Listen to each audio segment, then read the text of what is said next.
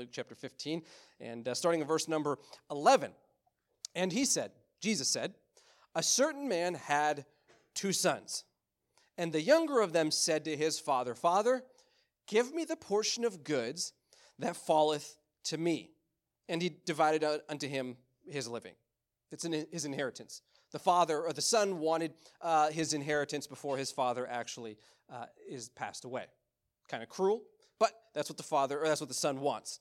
Verse number 13, not many days after that, the younger son gathered all together, all of his inheritance, all of his stuff, all of his possessions, and took his journey into a far country. And there wasted his substance with riotous living, with wild living. And when he had spent all of his inheritance, all of his money, there arose a mighty famine in that land. A famine is when there's a dry spell. Nothing is growing. There's no agriculture being grown. And he began to be in want. He got hungry.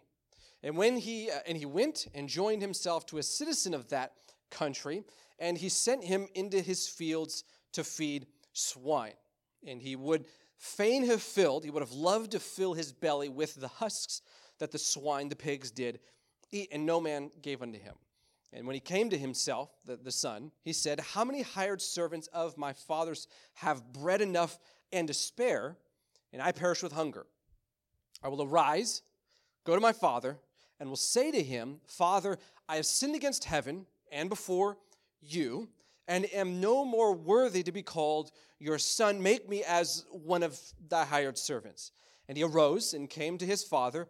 But when he was yet a great way off, his father saw him and had compassion and ran and fell on his neck and kissed him.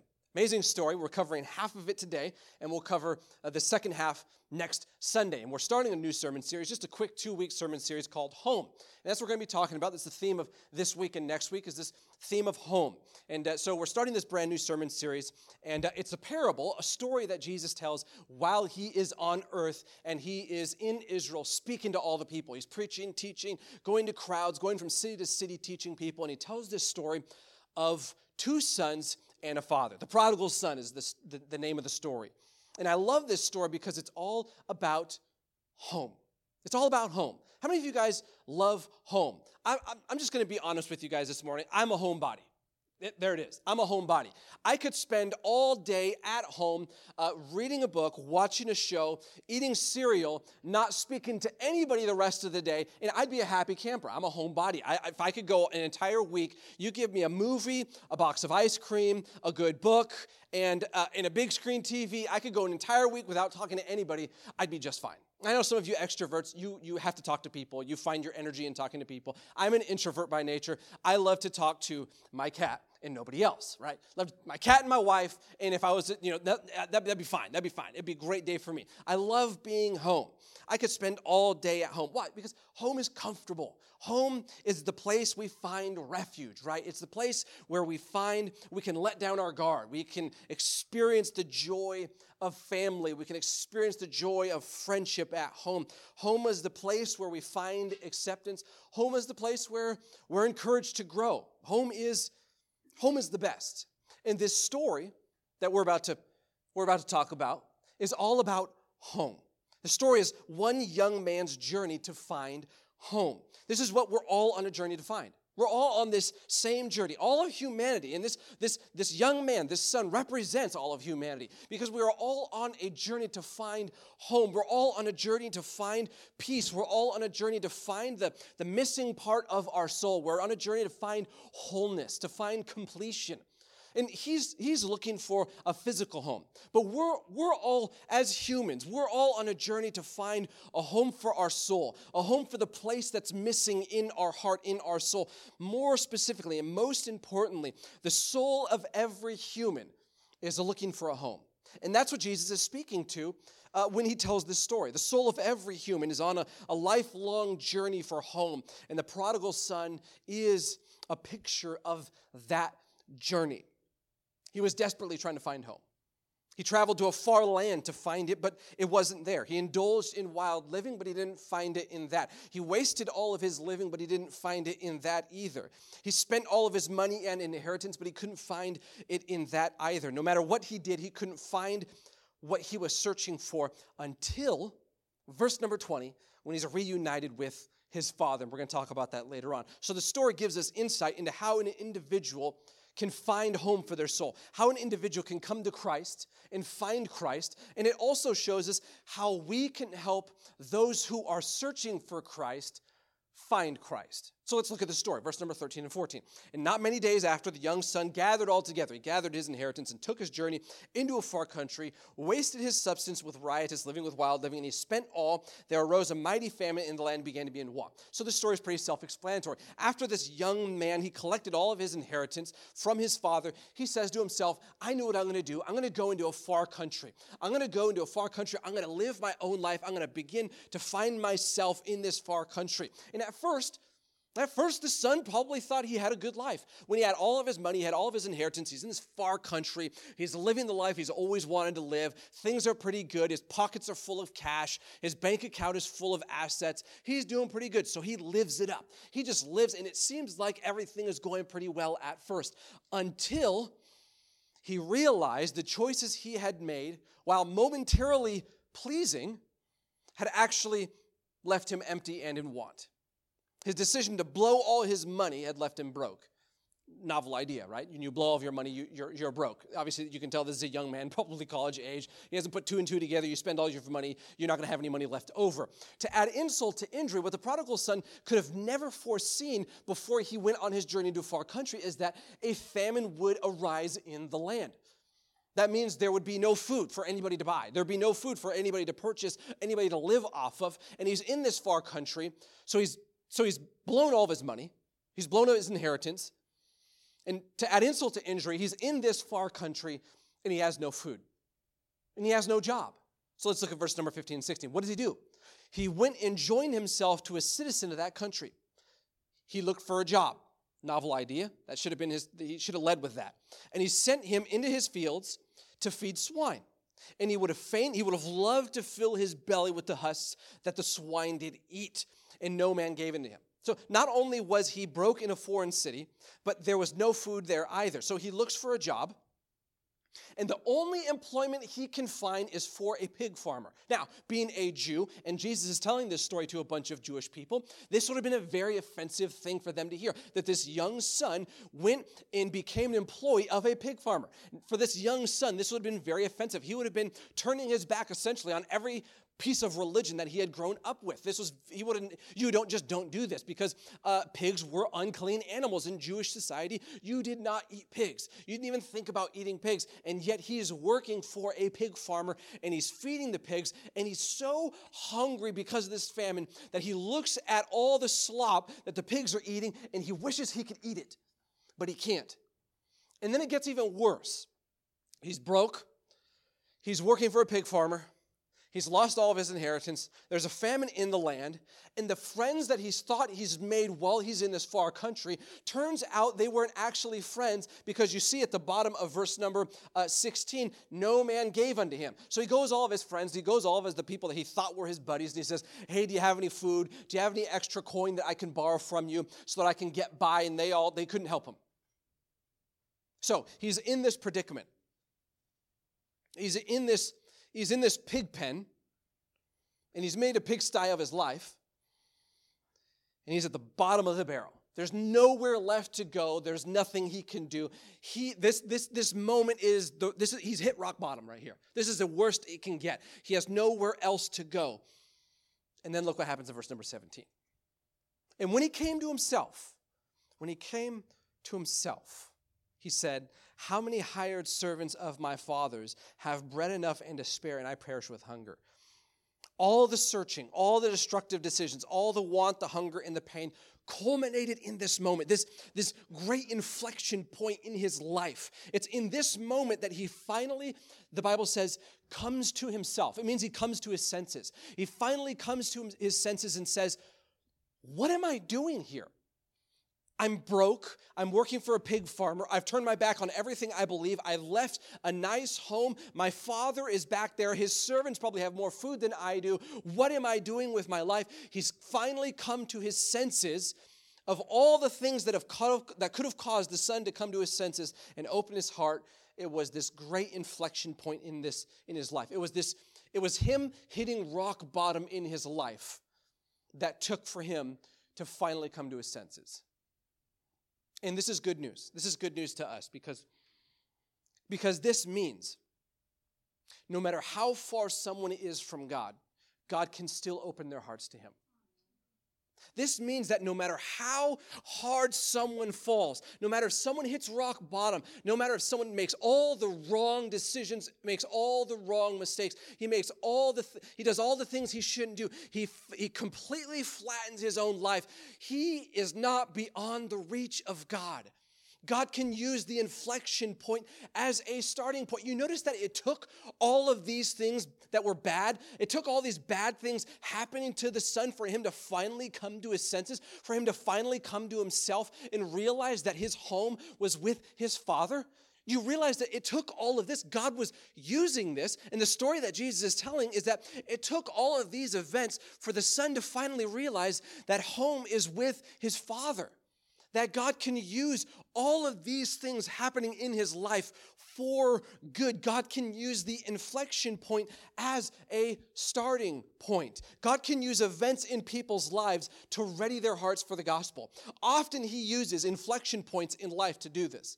A death, a sickness, a transition, having a child, moving away, a job change, a divorce.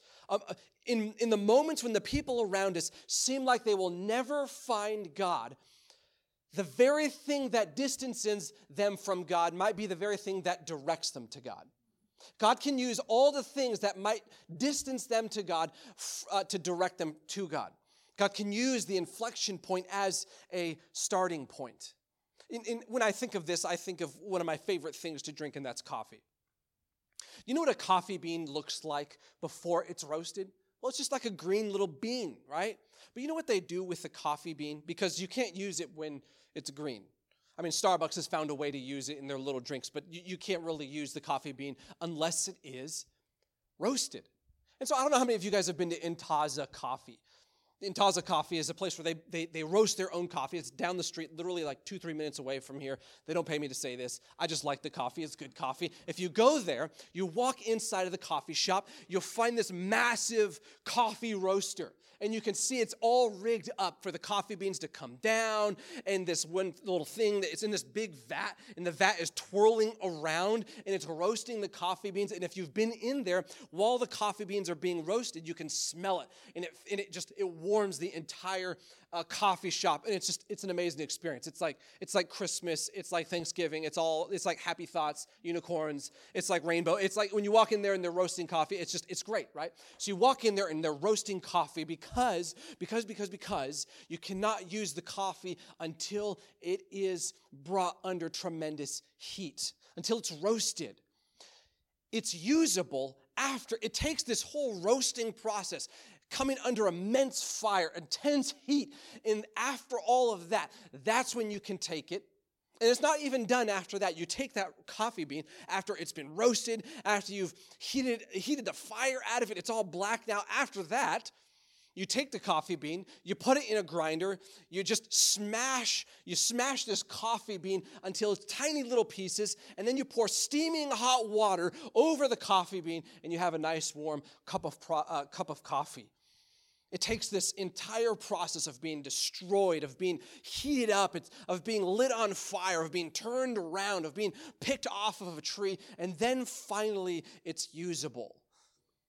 God is saying it doesn't matter what you're going through in life. It doesn't matter if you're coming under intense heat. It doesn't matter if you feel like your life is being chopped up into little pieces. It doesn't matter if you're coming under fire. It doesn't matter where you are, what you're going through. We are never out of the reach of God.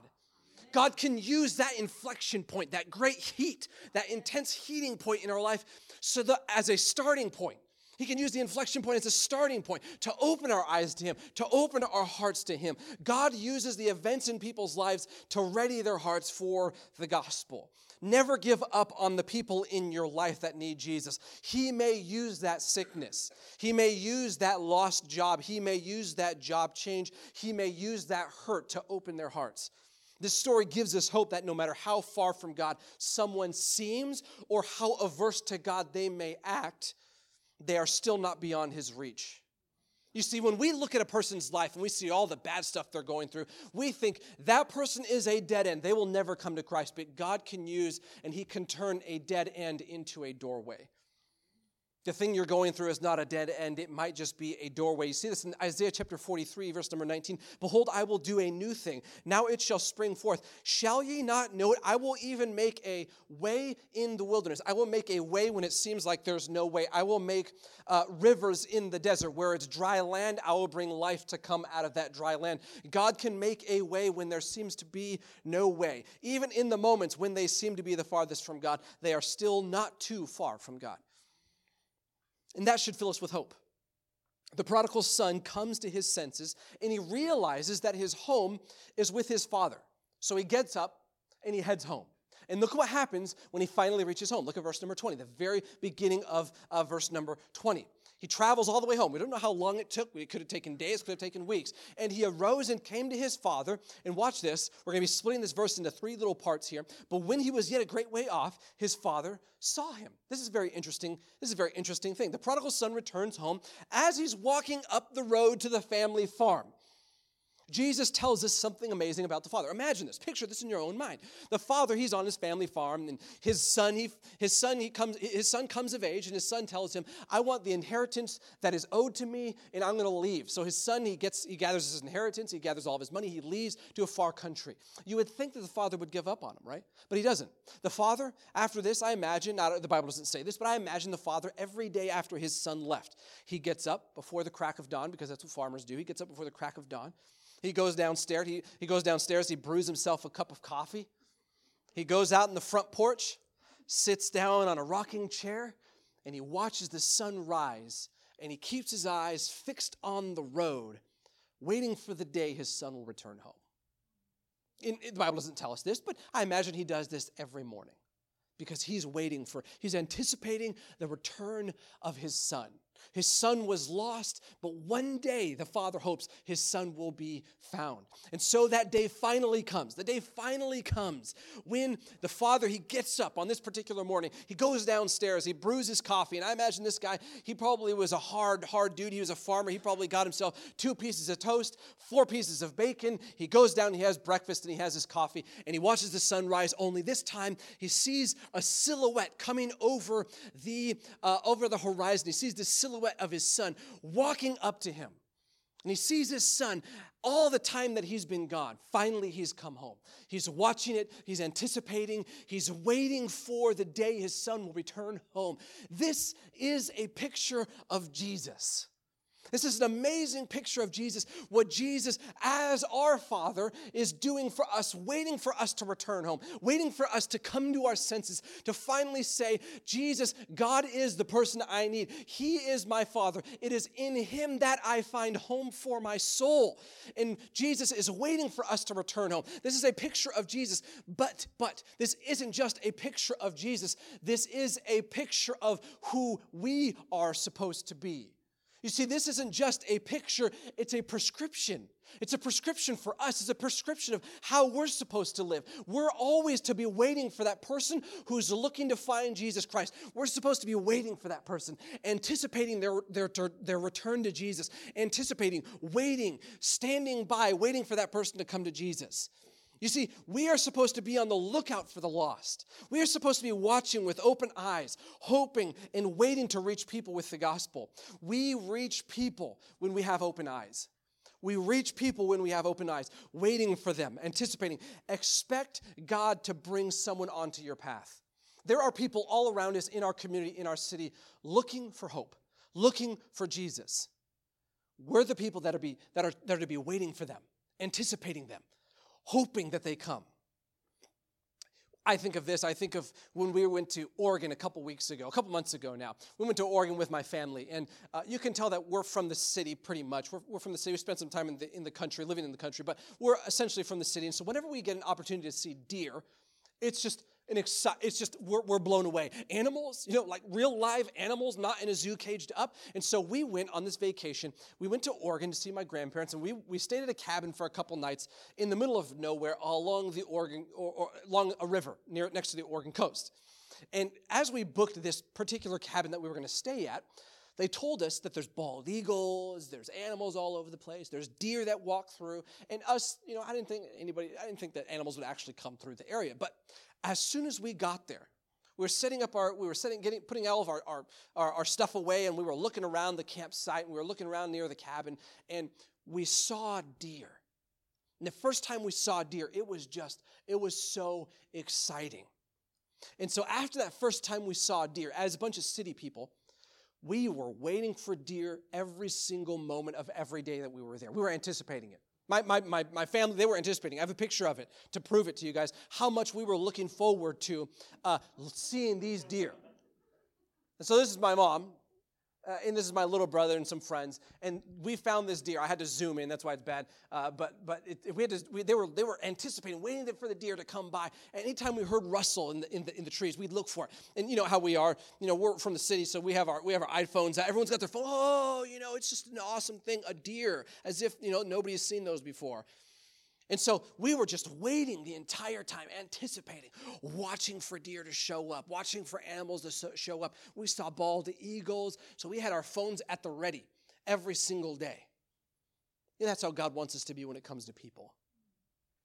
Waiting for people to come to Jesus, anticipating their return, waiting for their hearts to open up, waiting for them to say, just to give us just a little bit, just a foot in the door, for them to wonder, maybe things in my life would be better if I had met Jesus. Maybe things in my life would be better if I come to church. Maybe things in my life would be a little bit better if I knew who Jesus was. Are you watching with open eyes for those who are looking for Christ?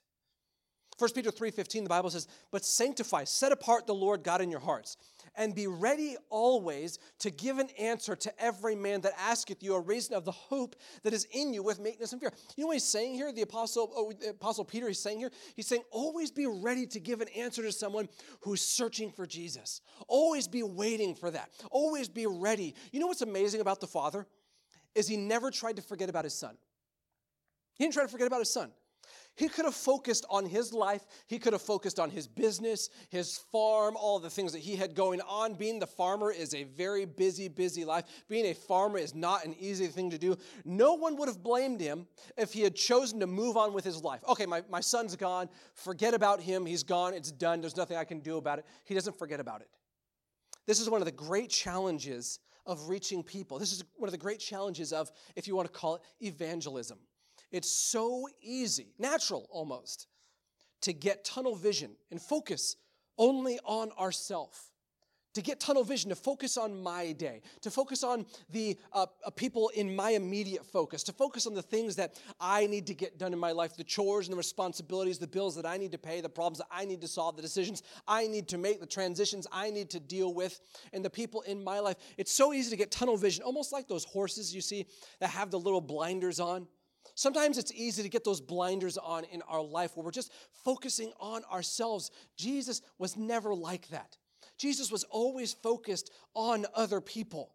He was always focused on others. If there is one thing that keeps believers from reaching other people, it's when we focus on ourselves. And this is why praying for the lost is so important. This is why having a prayer list, I know this sounds absolutely crazy, praying for people to meet Jesus Christ, this is an important part of how we can reach people. Keep a list. Pray for them. This keeps our focus on others. I remember when I was in college, I had a bunch of friends who had family members that didn't know Jesus. And they were really they were burdened about it.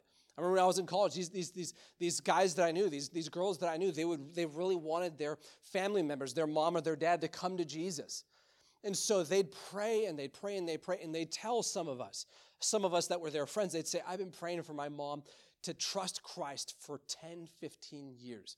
Some of these kids would say, "I can remember ever since I was a little kid, I'd be praying for my dad." And then I remember sometimes, not often, but sometimes, every once in a while throughout my years in college, that person would come up to me, or he'd come up to a group of people, and they would say, "Finally, I went home during Christmas break, and finally my parents met Jesus. Finally, they trusted Jesus after all of these years of prayer. After 15 years of praying for my parents, finally they come to Jesus." You see, that's the stories that we can have. I want to be able to say years from now, I prayed for that person way back when. I've been praying for that person to come to Jesus. I've been praying for that person to find hope. I've been praying for that person to find Jesus. Prayer keeps our focus on Christ and the lost. It keeps our focus on Christ and the lost. So the Father sees him from afar. Now look at what the Father does after he sees him from afar off. And he arose and came to his father, but when he was a great way off, his father saw him and had compassion. The father saw his son a great way off, and his first reaction is love. Father's first response for his son was compassion. Maybe you're thinking, seems like a legitimate response. Why wouldn't you have anything but compassion for your son? Remember what he's done. Imagine if you were in the father's position. Imagine if you were in the father's shoes. Your son has said, essentially, I wish you were dead. I want your inheritance as if you were dead. I want the money that I would get if you were dead, and I'm going to take that money, I'm going to leave. And essentially what the father says, what the son does, is he takes this money, he takes the inheritance, he goes off to Vegas, he blows all of his money, all of his inheritance on the pool, on the table, on whatever they do in Vegas, okay? Whatever they do, he blows all of his money. He lives wildly, and he has no inheritance left. He has no money. He's literally working for a pig farmer because he has nothing else to do with his life. And he comes home because he's finally come to his senses, which is good, but he comes home because he's come to his senses, and his dad, who sees him afar off, he obviously sees the way he's dressed. He looks like a pigsty because he's come from a pigsty. He's been living hog wild because he's come from a pig. He's living hog wild. He doesn't have any money left. And his first reaction is compassion. I mean, I don't know about you. Maybe you're a better person than I am. But my first reaction, if I had a son who had done all of that, blown all the money I gave him, he looks like trash, and he's come home to me, maybe you're a better person than I am, but my first reaction wouldn't have been compassion. It would have been a lot of other emotions that were very, very strong, but that strong emotion would not have been compassion. I would have went up to my son. I would have been like, what are you doing here? Get out of my, or you know what? I would have said to my son, you can stay here, but you're living with the pigs. You're living with the chickens. You're not going to live with me. Compassion would not have been my first response. And yet it is the first response of his father. That's an amazing thing. Again, this is a picture of Jesus Christ. We come to Jesus broken. We come to Jesus full of sin. We come to Jesus full of mistakes. We come to Jesus as we are, broken and sinful. And yet Jesus, his first reaction when he sees us is not anger. It's not judgment. It's not condemnation. It's compassion. The first reaction Jesus has, he said to us, I came not into the world to condemn the world, but to save the world through me. His first reaction when he sees us is compassion. In this, again, this is not just a picture of Jesus. This is a prescription for us. When we see others that need Jesus Christ, our first reaction should always be compassion. Our default attitude towards people who don't know Jesus should be compassion. We reach people when we have open hearts. This is a hard principle because we see society, right? We see culture, we see people, we see our world, we see all the bad decisions that people make. We see CNN, we see Fox News, we see all the news, we see all the bad things. We see people at Albertsons, we see people at Costco, and I'm always angry when I walk into Costco because everybody has a shopping cart and they're going half a mile an hour. And so angry going into Costco. You guys like me, you get angry all the time when you see people. You're on the road, the first reaction, the first emotion when you're on the road is anger. Someone can go 5 miles under the speed limit or 5 miles over the speed limit, and it's never enough. Right? You get mad all the time, every time I'm on the road. As soon as I get in my car and my hand touches the steering wheel, I'm mad. I'm angry at something, right? My first reaction, and yet, Jesus, he says to us, I want your first reaction when you see people, when you interact with people, when you see people who are broken, when you see people who are far from me, when you see people who do not deserve compassion, have compassion anyway. When you see people who do not deserve the love of Jesus Christ, have love on them anyway because Jesus still does. Compassion ought to always be our first reaction. Our reaction ought to be compassion. Our reaction ought to be compassion. I was talking to a friend of mine. He's not a believer. He doesn't know Jesus. I was talking to a friend of mine. His name is Isaiah this past week, and he stopped me as I was leaving our fitness center at our apartments, and he stopped me and said, "Hey, how you doing?" He works on the grounds at our apartments. He said, "Hey, how are you doing?" And He says, great. I told him, great, things are going well. How are you doing? Just got out of the gym. I hated my life for that, but now I'm glad I'm out of the gym. And he says, oh, that's great. And he says, man, he starts to tell me about his life living in here in Murrieta. And I said, yeah, we love here living in Murrieta. And he says, yeah, I don't really enjoy living in Murrieta too much. And he said to me, I kind of feel like when I'm around people, I'm judged because of the way I look. He's telling me this. Couldn't believe it. I didn't really, I'm trying to be friends with the guy, but I don't really know. He's telling me I feel judged when I walk around town, when I'm around people. I feel like people, when they look at me, they're kind of looking at me the wrong way because of who I am. And I said to him, you know what? Don't worry about that. You do have friends. I'm a friend. I just met you, but I'm a friend. You have friends. Don't worry. Let's hang out sometime. I gave him my number. He gave me his number. Let's hang out sometime. I thought, it's one thing to be judged by the people in your community, right? That you have no control over that. But as believers, we should always have compassion on people, regardless of what they look like, regardless of their lifestyle, regardless of whether we agree with them or not. Our first reaction ought to be compassion. That ought to be our first reaction. You see, Jesus says this, Matthew chapter 9, verse number 36. When he saw the multitudes, he was filled with compassion. Moved with compassion on them. Did he have a reason to be filled with compassion? No. These people would one day kill him, yet his first reaction is to have compassion. When Jesus saw people, he was filled with compassion. Why? Because Jesus saw the soul behind the sin. Jesus didn't look at the brokenness. Jesus didn't see the sin. He saw the solution to the sin. He didn't see the sin. He saw the soul behind the sin. When I see people, it's so easy for me to look at the problems of people. It's so easy for me to pick out all the things I don't like about people. When Jesus sees people, he doesn't see the brokenness. He sees the fix to the brokenness. He sees how he can heal the brokenness. We can focus on the sin, or we can focus on the solution. Jesus understood that the only way to heal all the brokenness of people was to connect them to the Father. We reach people when we have open hearts. But there's one more thing the Father does. One more thing the Father does. Look at the end of verse number 20. And he arose and came to his father, but when he was yet a great way off, his father saw him, had compassion on him, ran, and fell on his neck and kissed him.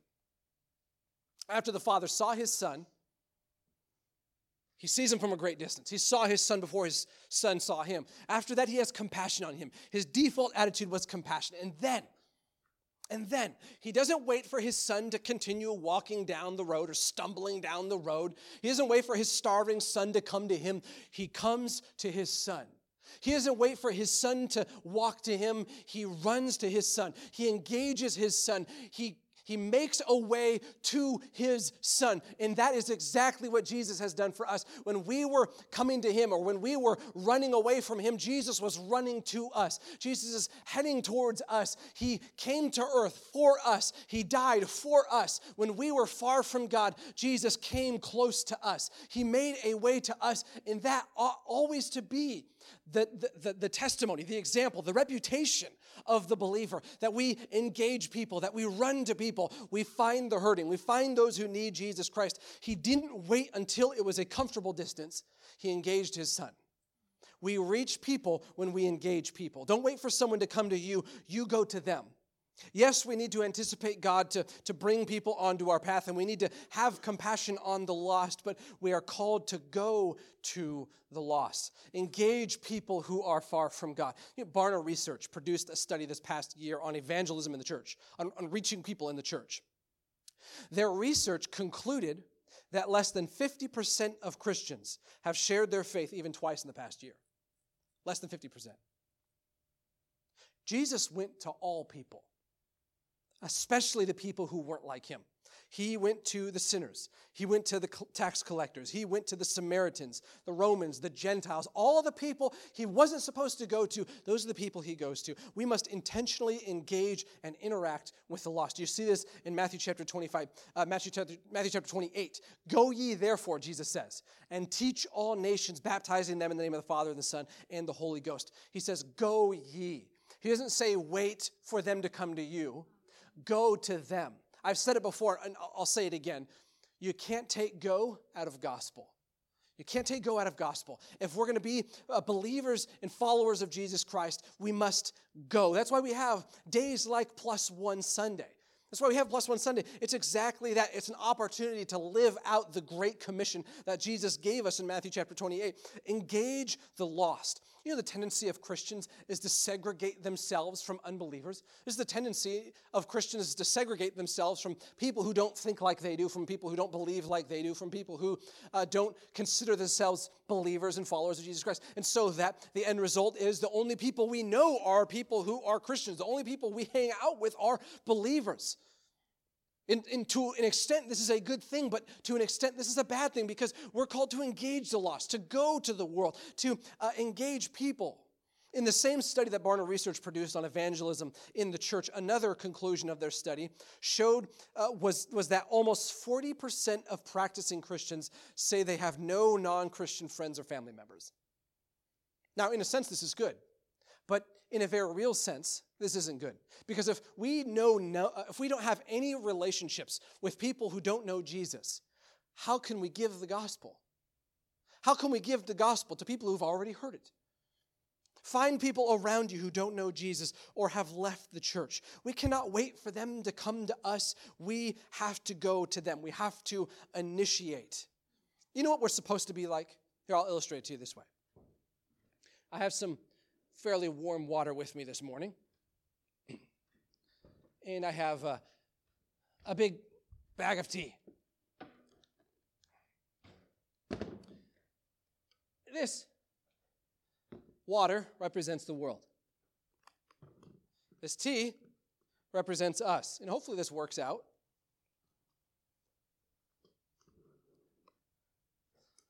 This world we live in. You know what Jesus wants us to be in this world? While we're in this world, full of brokenness, full of fluidity, full of sin, full of people who need Jesus, full of people who don't believe the way we do, full of people who perhaps when they see us, they don't have compassion, people who don't forgive, people who are angry, people who are far from Jesus. That's the world in which we live. Jesus says, I want you to be, this is us. You're the believer. We're the believer. We're the follower of Jesus. When you engage the world, I don't want the world to change you. I want you to change the world. So that when we are entering into the world,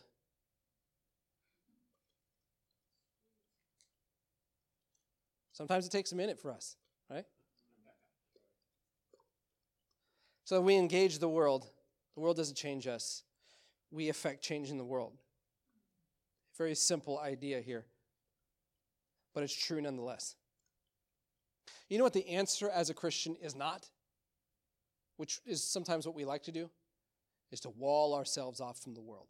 We don't want to engage in the world. It's scary. We don't want to engage in the world. We don't want to give the message of Jesus. We don't want to give the gospel to anybody. We don't want to invite anybody to church because it's scary.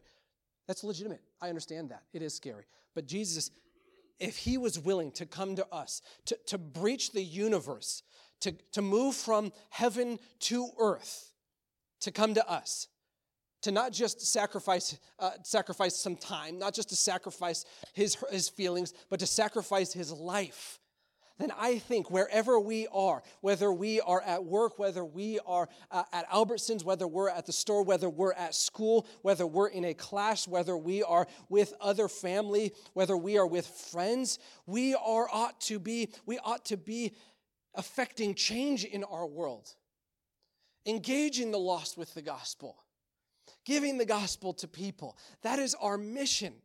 The mission of Restoration Baptist Church is first the mission that Jesus gave us, to lead all people in this world to Jesus Christ. That is our mission. And that is a mission we can accomplish. There are people all around us every day who are searching for Jesus Christ. There are people all around us who, all over our city, who are looking for a home, who are looking for a home for their soul. Imagine what could happen.